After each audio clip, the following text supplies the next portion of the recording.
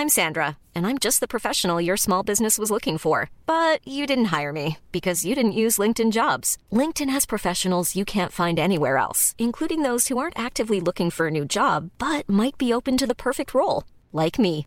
In a given month, over 70% of LinkedIn users don't visit other leading job sites. So if you're not looking on LinkedIn, you'll miss out on great candidates like Sandra. Start hiring professionals like a professional. Post your free job on linkedin.com/people today.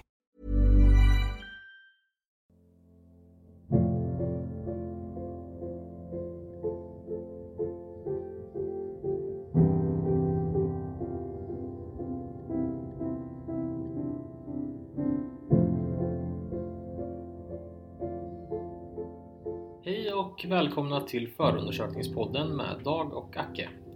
I dagens avsnitt ska vi prata om vad som hände på en kyrkogård i Solna där 2 pojkar blev kidnappade och torterade en hel natt.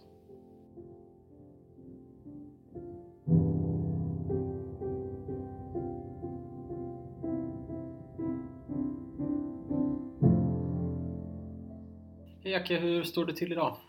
Det är bra. Jag är lite trött. Vi håller på med inskolning på förskolan för dottern. Med alla det bestyr som det innebär. Den djupa sucken i samband med detta. Ja, men det är kul för henne. Men det är också lite jobbigt för föräldrarna och kanske också för henne såklart. Men... Det slog mig i bilen hit. Vi har hållit på lite drygt ett halvår nu med den här podden. Mm. Vi släppte vårt första avsnitt någon gång i slutet på maj. Ja. Om jag inte räknar helt tokigt så betyder det att vi har hållit på i drygt 6 månader. Och det har ju varit en härlig resa kan man Det har varit väldigt roligt. Har du lärt dig någonting?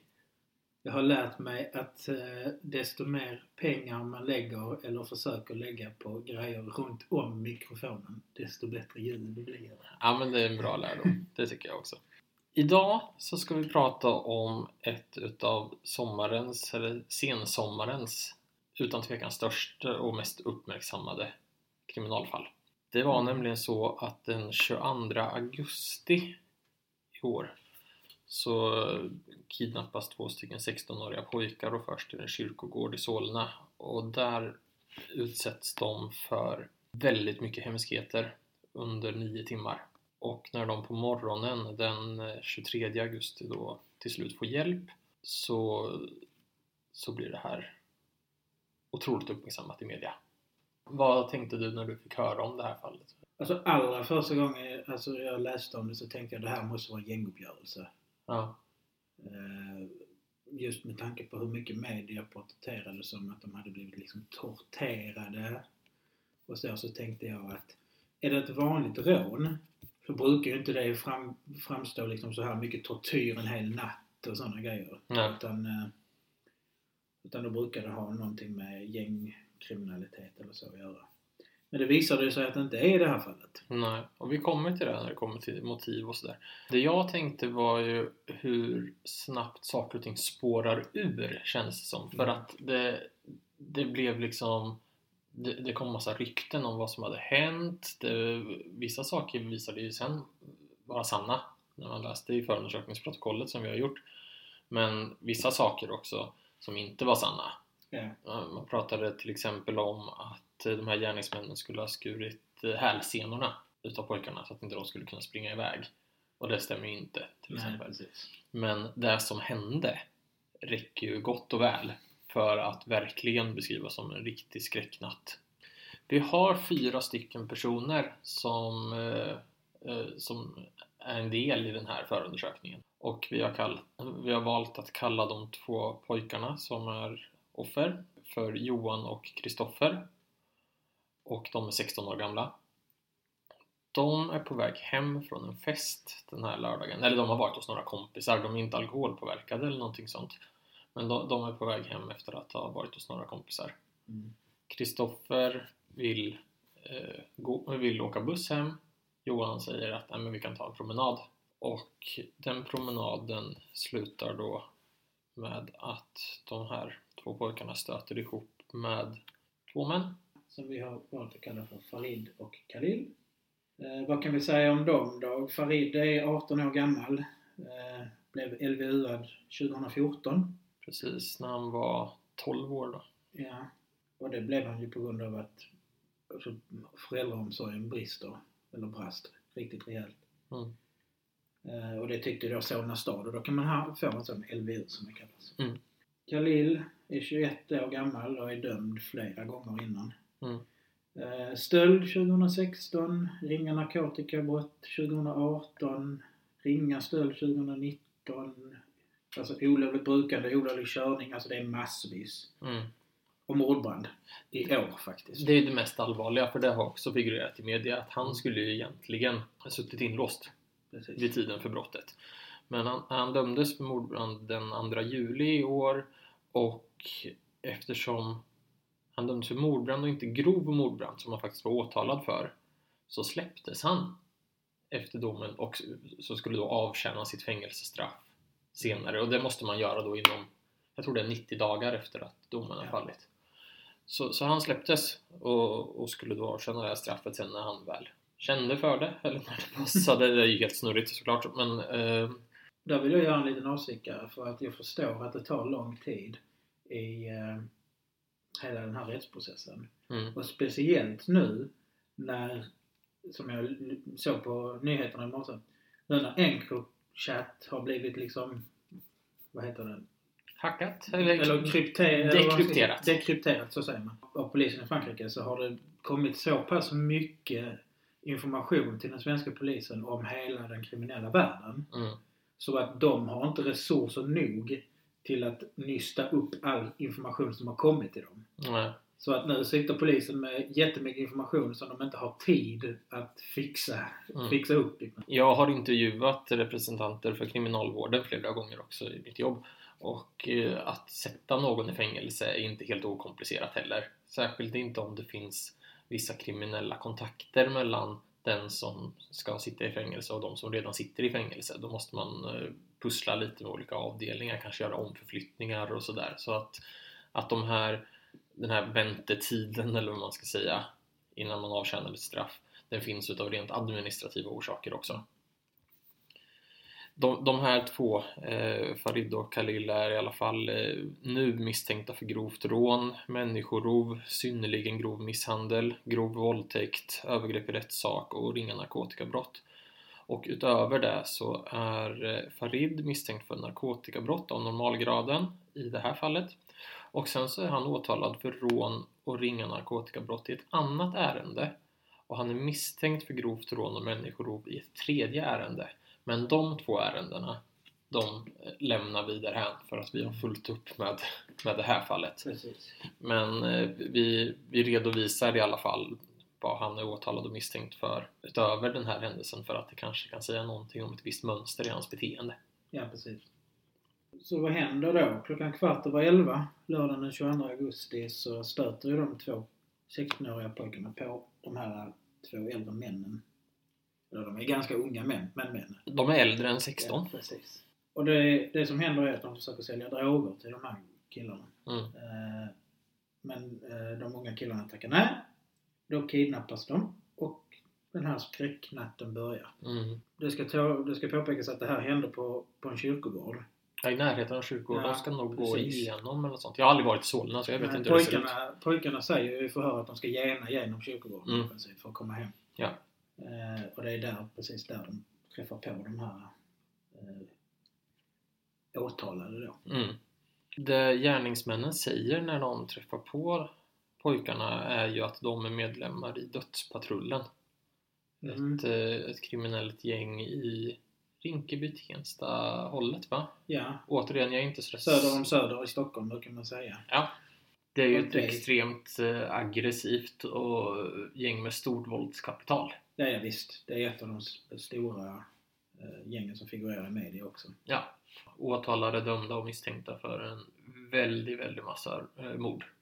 Ja, bland annat det mordet som var ganska uppmärksammat i Köpenhamn. Precis, det var de som gjorde det.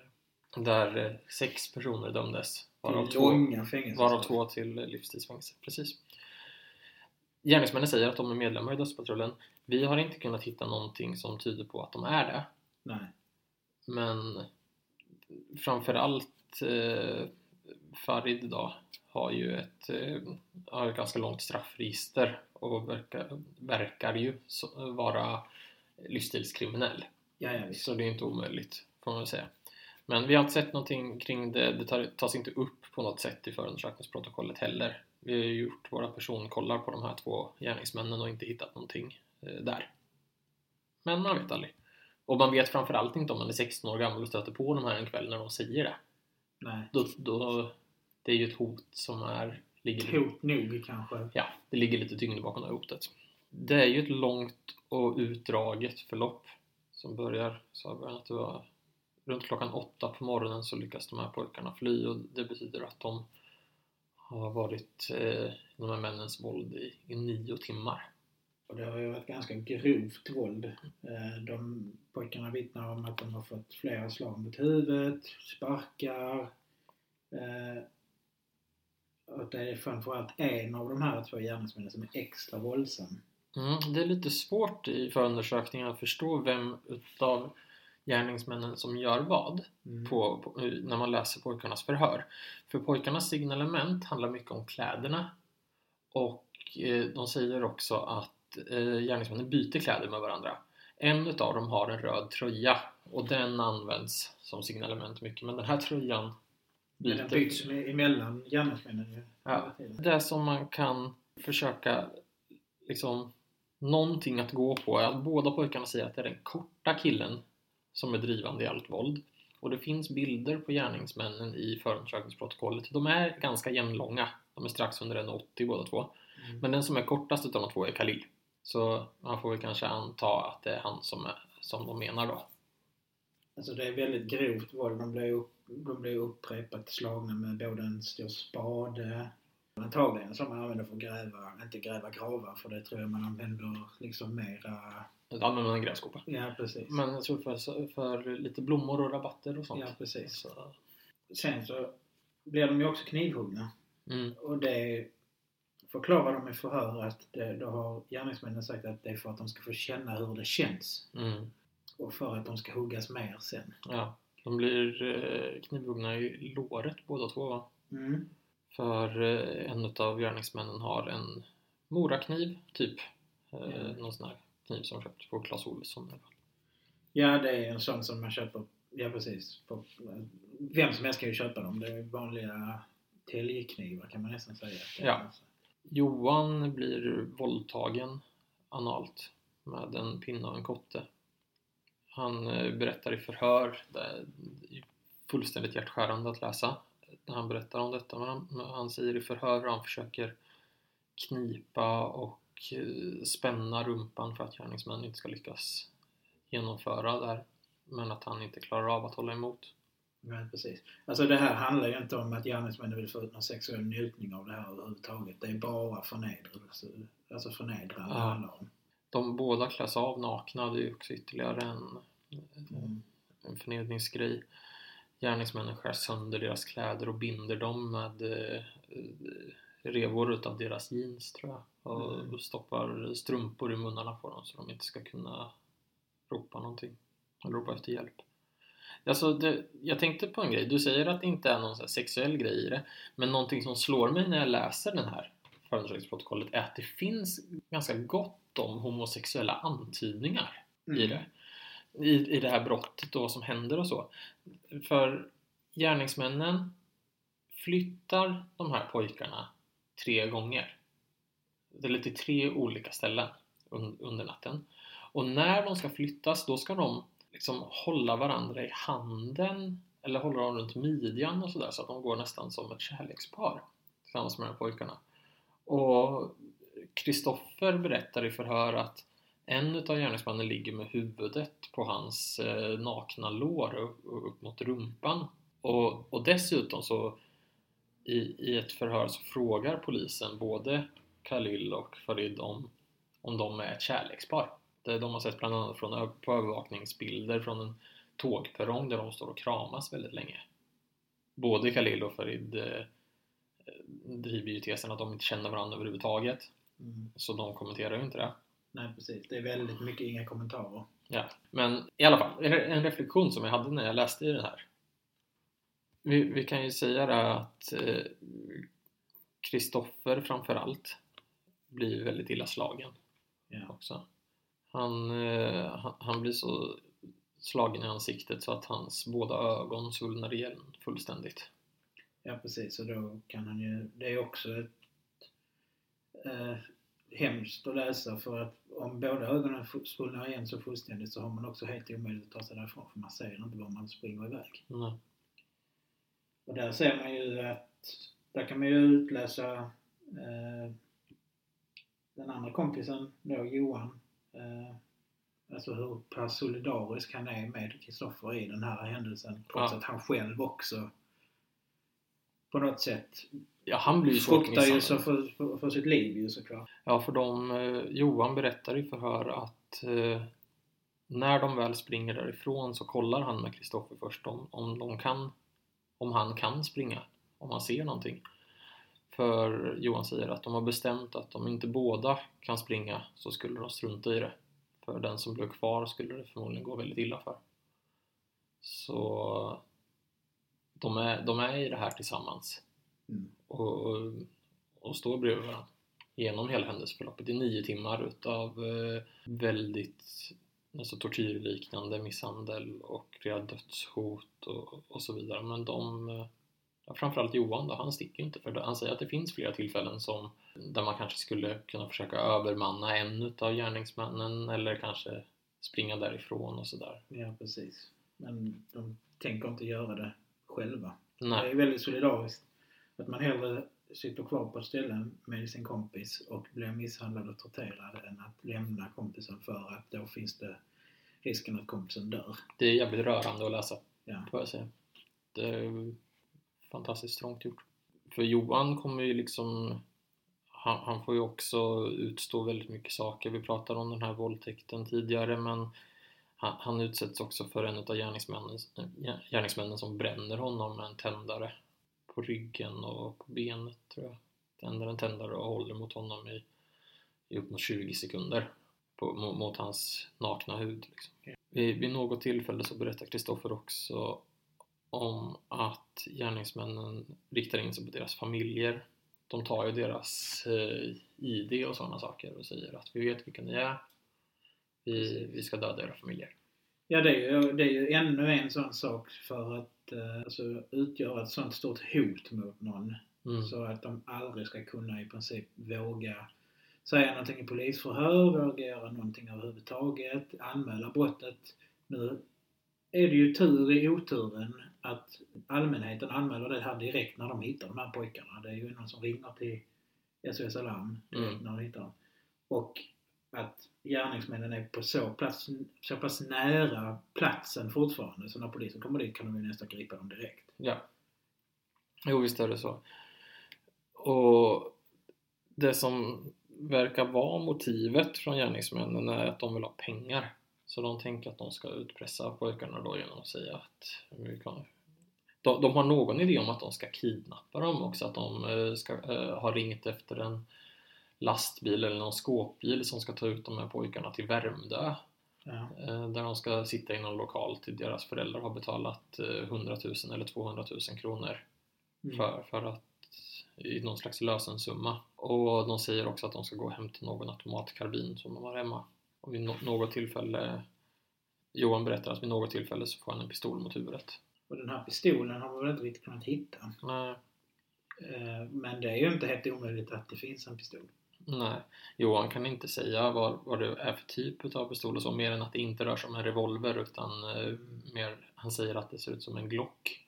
Precis. Typiskt tv-spelsreferens eller vad man ska säga för någon som inte har en vapenvana. Men det är mörkt när det här sker. Han säger att han känner själva mynningen mot ja, det kan ju vara någonting annat egentligen. Men det är likväl lika jävligt liksom. Ja visst, traumat lär ju sitta kvar ändå, eller man ska säga. Om man inte vet vad det är så får man ju, det är ingenting att chansa på. Man får ju utgå från att det är... det kan ju nästan, alltså om han har uppfattat det som att det är en pistol mot huvudet, så kan det ju nästan vara alltså det är så nära en skenavrättning som det går att bli. Ja visst. Och det tär ju väldigt på människors psyke. Kristoffer berättar hur en gärningsman sitter på honom under flera timmar också. Han sitter på hans rygg och leker med en kniv. Han leker med den här kniven som han har.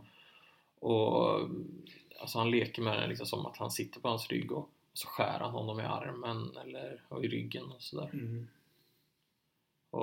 Och det här gör ju då när den här mannen sitter på hans rygg att han får väldigt svårt att andas. Och så han ligger med halsen mot en vass sten, säger han, marken, och med en person, jag vet inte vad de kan väga, 70 kilo kanske, det är inga stora killar, men 70-75 kilo. Ha någon som på bröstet i någon timme eller två gör ju att det såklart blir väldigt svårt. Ja. Ett vittne som hjälper dem när de lyckas ta sig därifrån säger ju också till polisen att en av killarna ser ut som han i stort sett har blivit ihjälslagen. Ja, det är Kristoffer som han menar. Ja. När Kristoffer berättar i förundersökningen om hur den här mannen sitter på honom så låter det så här. Jag ligger på mage och sen sätter han sig på min rygg vid brösthöjd. Okej, han sätter sig på ryggen i brösthöjd. Ja. Säger han någonting till dig när han gör det? Ja, nej. Han sätter sig bara här och bara, ja men jag ska lite håna så här. Bara, oj vad skönt sådär. Medan jag inte kan andas så säger jag att men jag kan inte andas. Och då säger han att han skiter fullständigt i det. Men då säger den långa killen, ja men vi måste ha honom levande. Det är alltid den långa killen som var liksom lite mer... Var det att han var den som ville ha levande? Levande och liksom ville att vi skulle vara aktiva i att ta fram pengarna liksom. Medan den korta killen sa att han egentligen gjorde det här för att det var kul. Hey, it's Danny Pellegrino from Everything Iconic. Ready to upgrade your style game without blowing your budget? Check out Quince. They've got all the good stuff, shirts and polos, activewear and fine leather goods, all at 50 to 80% less than other high-end brands. And the best part? They're all about safe, ethical, and responsible manufacturing. Get that luxury vibe without the luxury price tag. Hit up quince.com/upgrade for free shipping and 365-day returns on your next order. That's quince.com/upgrade. I'm Sandra, and I'm just the professional your small business was looking for. But you didn't hire me because you didn't use LinkedIn Jobs. LinkedIn has professionals you can't find anywhere else, including those who aren't actively looking for a new job, but might be open to the perfect role, like me. In a given month, over 70% of LinkedIn users don't visit other leading job sites. So if you're not looking on LinkedIn, you'll miss out on great candidates like Sandra. Start hiring professionals like a professional. Post your free job on linkedin.com/people today.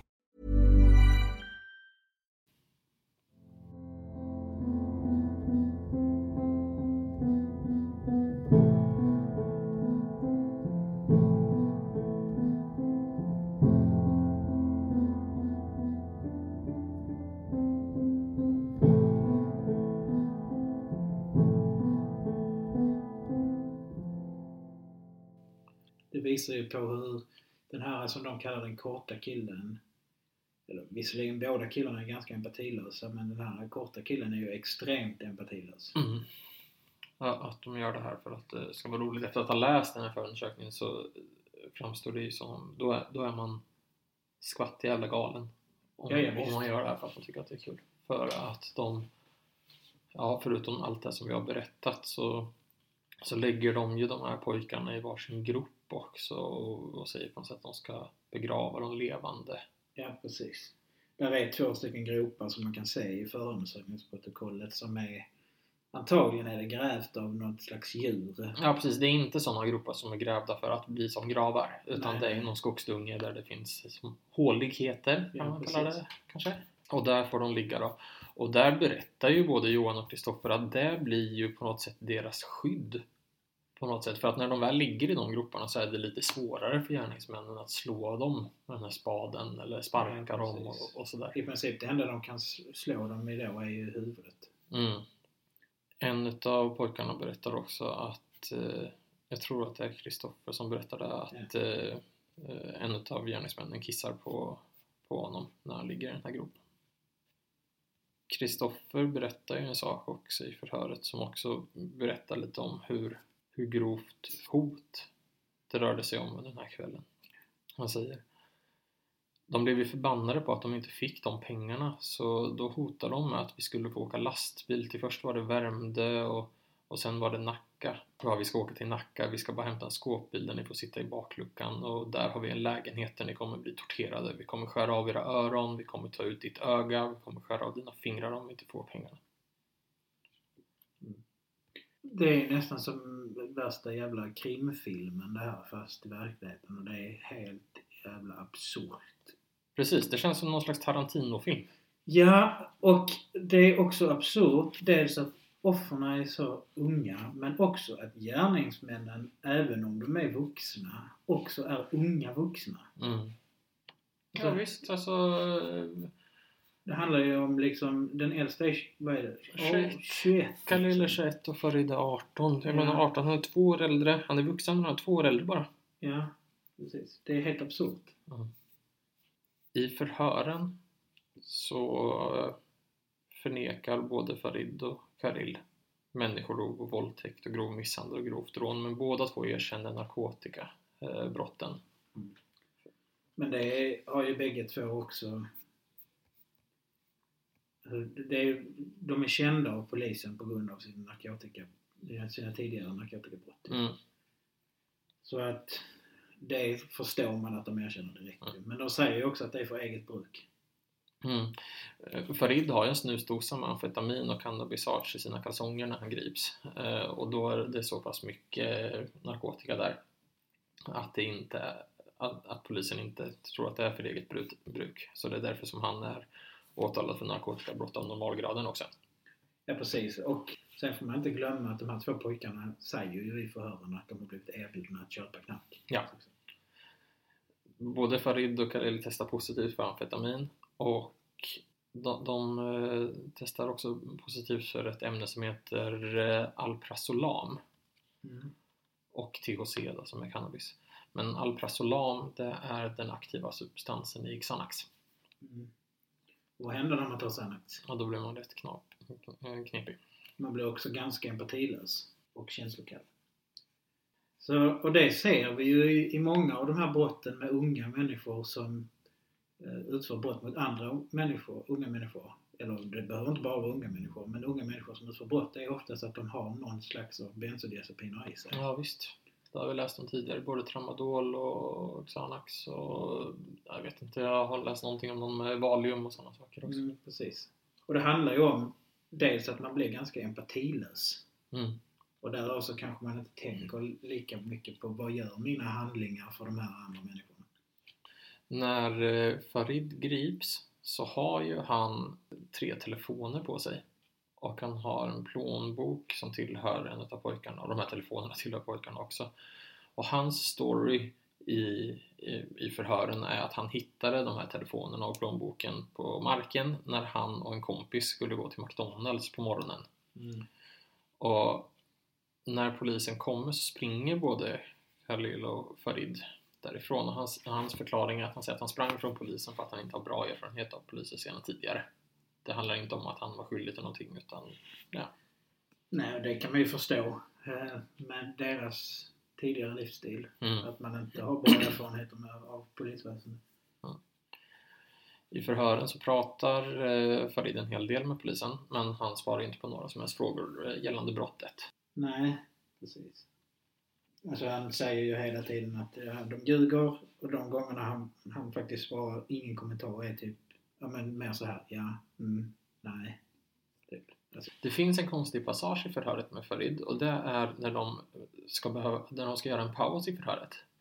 Då låter polisen bandet rulla vidare. De kanske bara glömmer att stänga av bandspelaren, jag vet inte. Men i och med att bandet rullar vidare så finns även det som sägs under pausen finns nedtecknat i förhöret. Och det är så knäppt att läsa, för att när det blir paus då känns det som att Farid bara switchar om, för då pratar han och poliserna om hur han har det på häktet, att han tränar lite grann och så där. Han pratar om gymmet i häktet och så vidare, och poliserna frågar lite om han är intresserad av polisarbete och sådana här saker, och Farid ställer också frågor till poliserna. Gör han inte någonting under förhören i sig. Nej, och jag tror att det kanske också är en taktik från polisen. Det kan absolut vara. Jag vet inte. Men sen så när väl förhöret återupptas så är det bara ingen kommentar igen på alla frågor. När jag läste det så kändes det som de här historierna från första världskriget. Du vet, när britter och tyskar slogs mot varandra i skyttegravskrig. Så fanns det mellan skyttegravarna så var det ett ställe som hette No Man's Land. Där det var helt platt liksom. Så där det låg massa kroppar och så, fruktansvärda scener också såklart.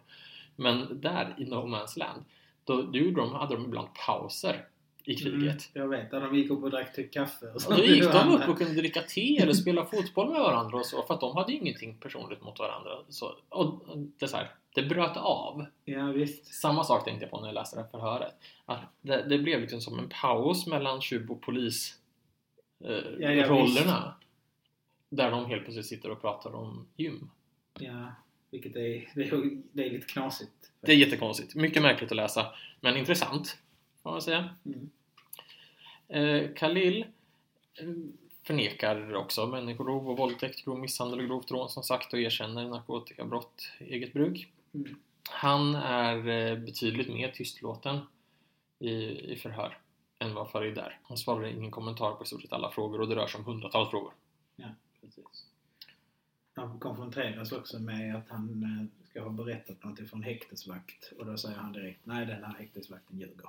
Precis. Jag tänkte vi skulle läsa upp en del i det. När polisen då ställer honom mot väggen i det här med att han har pratat med en häktesvakt om det här brottet. Den här personen har berättat för oss att han har pratat med dig. Ingen kommentar. Och att du då har gjort vissa erkännanden som att du har varit på brottsplatsen, att du har slagit en person och stuckit honom i låret och underbenet med kniv. Han ljuger. Vem är han? Jag vet inte vem han är. Han ljuger. Det kan jag garantera. Han ljuger. Berätta. Ska jag berätta? De här sakerna har kommit i nyheterna och sånt. Så alla kan snacka skit. Alla gillar att hata. Folk har ringt min familj. Hotat dem. Han kan vara en av dem. Så du menar att de uppgifterna han lämnar skulle han ha läst i tidningen?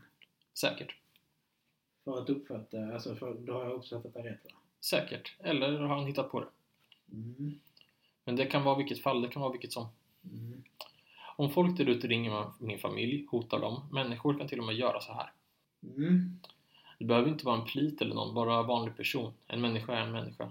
I alla fall så har den här personen berättat för oss att du har också berättat motivet i det här. Ert agerande och skulle då varit att ni skulle råna eller ni ville ha pengar. Han har berättat att han ville ha pengar och då åsyftar han ju dig då. Att du vill ha pengar och att det eskalerar och att det gick ett helvete. Men han ljuger ju. Vad har du att säga om det här motivet för det här rån och de här brotten ni sitter skulle vara att ni behövde pengar? Skitsnack.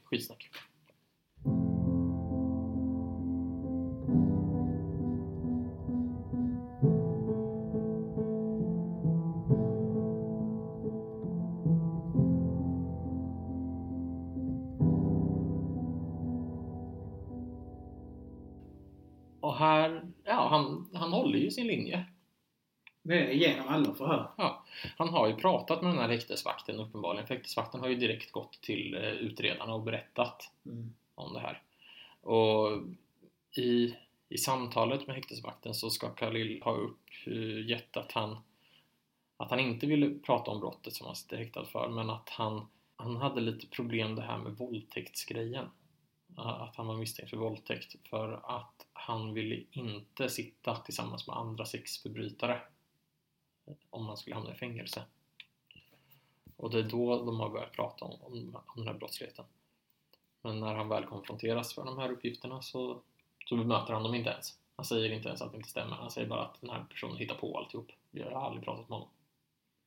Nej, precis. Alltså den här häktesvakten, det är bra att han går direkt till utredaren och berättar det här som han har berättat. Men det finns egentligen ingenting som kan styrka ett bevis så länge han inte har det inspelat. Nej, precis.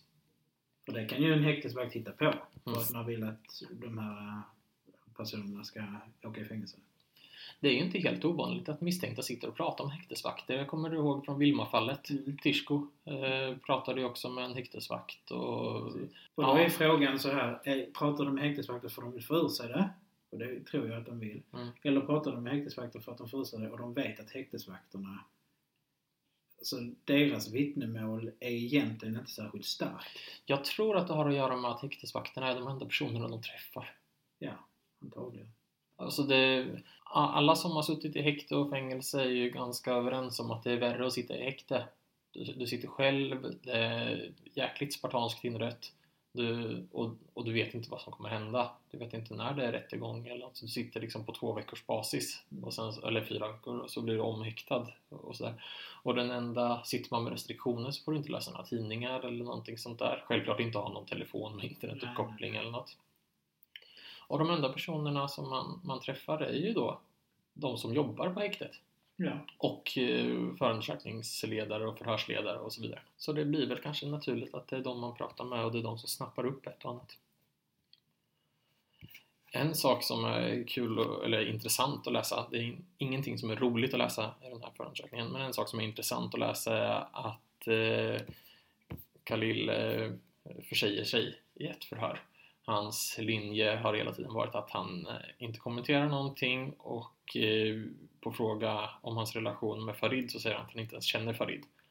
Men i ett förhör så råkar han säga att Farid är en ärlig människa. Och då blir han pressad på det, såklart. Polisen snappar omedelbart upp det här. Säger att men då, om du kan säga att han är en ärlig människa, då måste du ju känna honom. Och då vet han inte riktigt vad han ska svara, men till slut så säger han att han har hört det från några kompisar. Visst, det är ett väldigt dåligt en dålig bortförklaring. Han upptäcker ju själv då att shit, jag sa nog lite för mycket. Oddsen för att Farid och Khalil ska dömas för de här brotten är ju ganska höga. De grips ju i samband med brottsplatsen. Ja, och på en av gärningsmännen finns det ju telefoner från båda offren. Det finns deras så kallade, vad ska man säga, alltså jag vet inte om det är deras plånböcker, men det är i alla fall, man ser både deras bankkort och deras ID-kort. Och något sånt här skolkort också som man har för mat eller någonting sånt. För att man ska kunna åka kollektivt för det. Och vad finns det mer då? Alltså både på Farid och Khalils jeans så hittar man ju blod från offren. Och sen så har man ju en noggrann positionering på deras telefoner som visar att de har varit på den här kyrkogården under hela natten. Och att deras positionering stämmer ganska väl överens med pojkarnas berättelse om de här olika platserna som de flyttas till. För kyrkogården är ganska stor, så att de fångas upp av olika master beroende på vart de är. Precis. De gör ju också telefonanalys på de 2 misstänkta. Och utifrån den här telefonanalysen kommer de ju ryka på att de säger att de inte känner varandra. Men i telefonanalysen så skickar de ju massa sms till varandra och ringer varandra många gånger. Så att inte känna varandra, det kommer ju polisen bara så. Det kan vi ju bortse direkt. Ja, alltså Farid kontaktar Khalil betydligt oftare än han kontaktar någon annan i sin telefon. Precis. Det finns också övervakningsbilder från en bankomat och från olika tunnelbaneperronger och så vidare som visar de här 2 männen tillsammans. Så att de inte känner varandra stämmer inte. Nej, precis. Och det kommer ju åklagare och så vidare bara kunna liksom bortfärda väldigt, väldigt fort. Även på den här kniven som finns så hittar man DNA från Farid och ett av offren då. Och sen så tyckte jag det var lite intressant att de här kvistarna och grenarna som gärningsmännen har skjutsat över pojkarna när de ligger i de här hålen, där hittar de DNA. Och det är någonting som kallas LCN-DNA. Och det handlar om DNA av väldigt, väldigt små partiklar. Det är riktigt där fin, kornig teknik som man har lyckats hitta då. På en gren så har man hittat DNA. Ja, det är ju helt fantastiskt. Ja. Alltså... Det här kommer de ju aldrig kunna förklara bort liksom. Och som du sa, i och med att de greps så snabbt. När pojkarna kommer därifrån så är det klockan strax efter 8 som sagt. De lyckas springa därifrån när gärningsmännen de säger att de ska gå iväg och göra någonting. Gärningsmännen säger ju faktiskt, och det är någonting som stämmer med deras senare förhör, de säger ju att de ska gå till McDonalds och köpa frukost. Ja. Och då sticker de. Då passar de på att försöka springa därifrån och de lyckas springa iväg en bit och träffar det här första vittnet som är ute med sin hund. Precis. Och då är de ju nakna, fullständigt blåslagna, blodiga. Och det här vittnet hjälper dem med att ringa polis som kommer inom ett par minuter.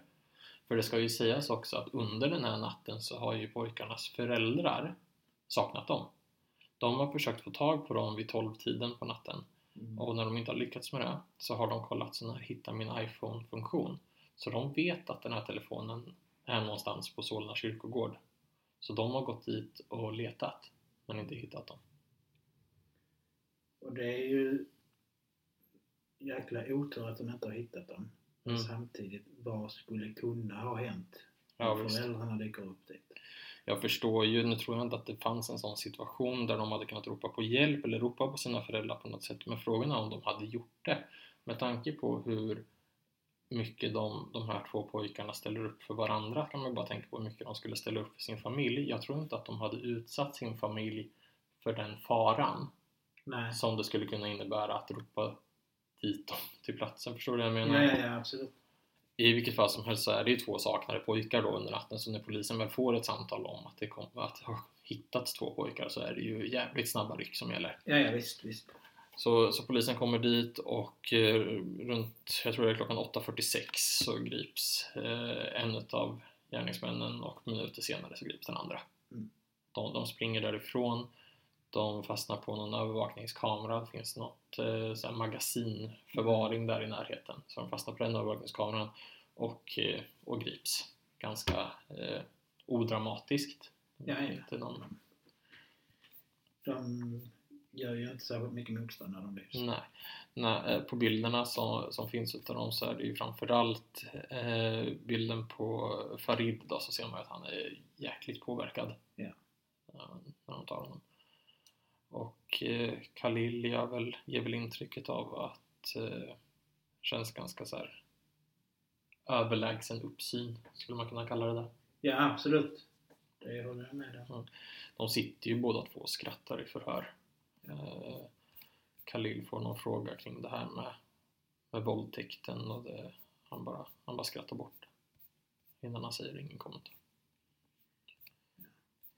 Det tål också att säga att anledningen till varför man har fått så pass bra med mobilpejlning på de här 2 förövarna är ju för att Farid står med det som man kallar HÖK.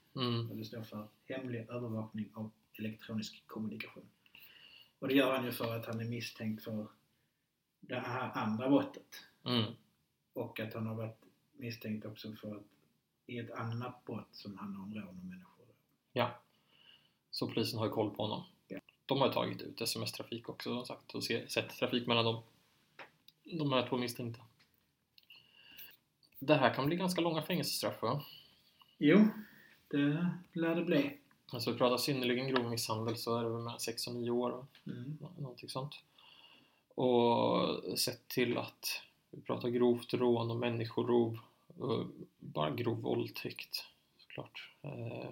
Och övergrepp i rättssak ser man ju inte speciellt på med blida ögon heller.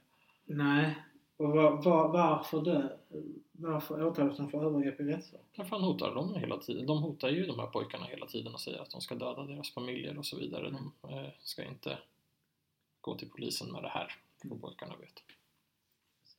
Khalil är 21 år gammal. Han har passerat gränsen för där man får strafflindring på grund av ålder.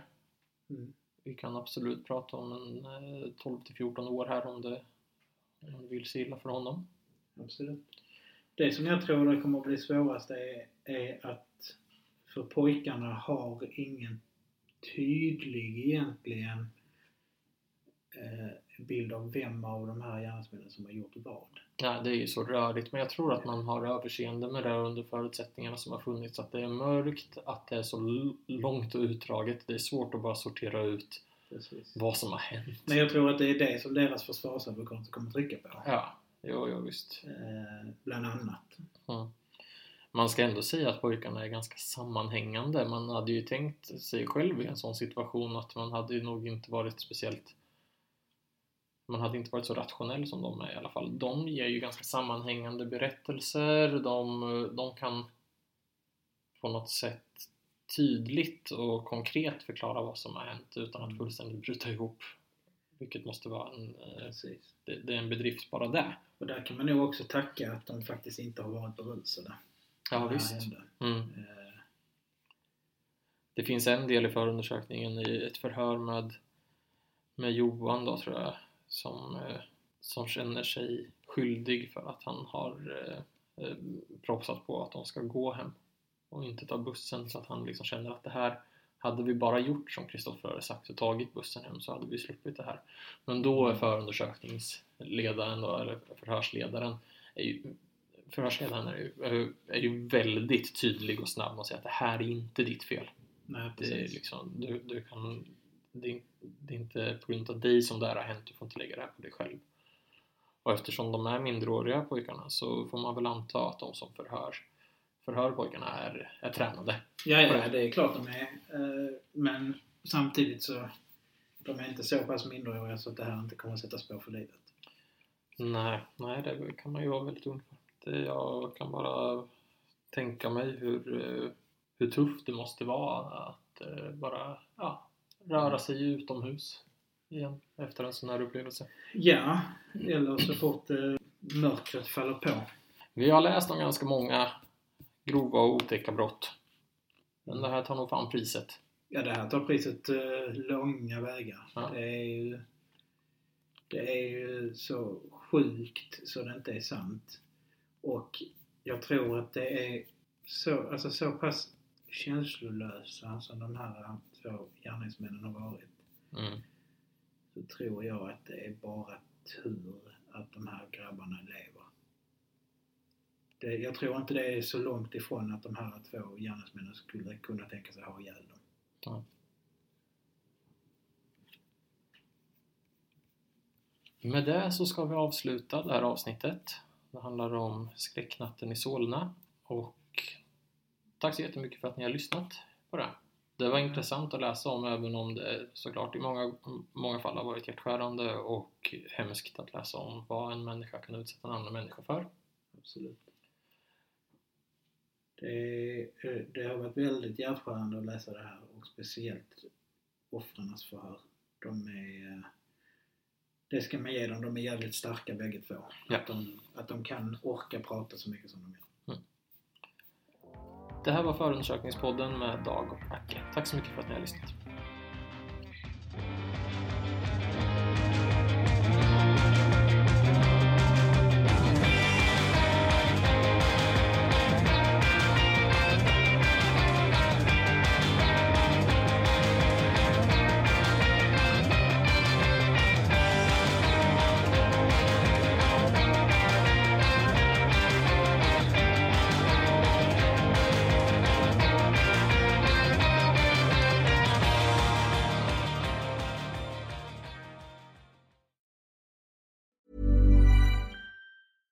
Flexibility is great. That's why there's yoga. Flexibility for your insurance coverage is great too. That's why there's United Healthcare Insurance Plans.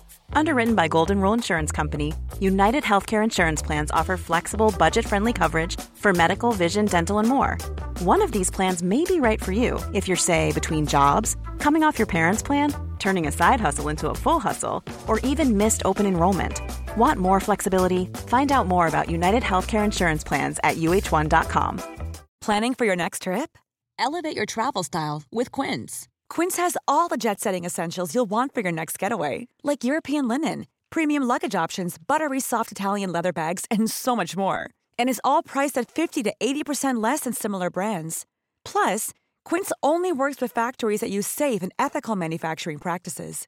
Pack your bags with high-quality essentials you'll be wearing for vacations to come with Quince. Go to quince.com/pack for free shipping and 365-day returns.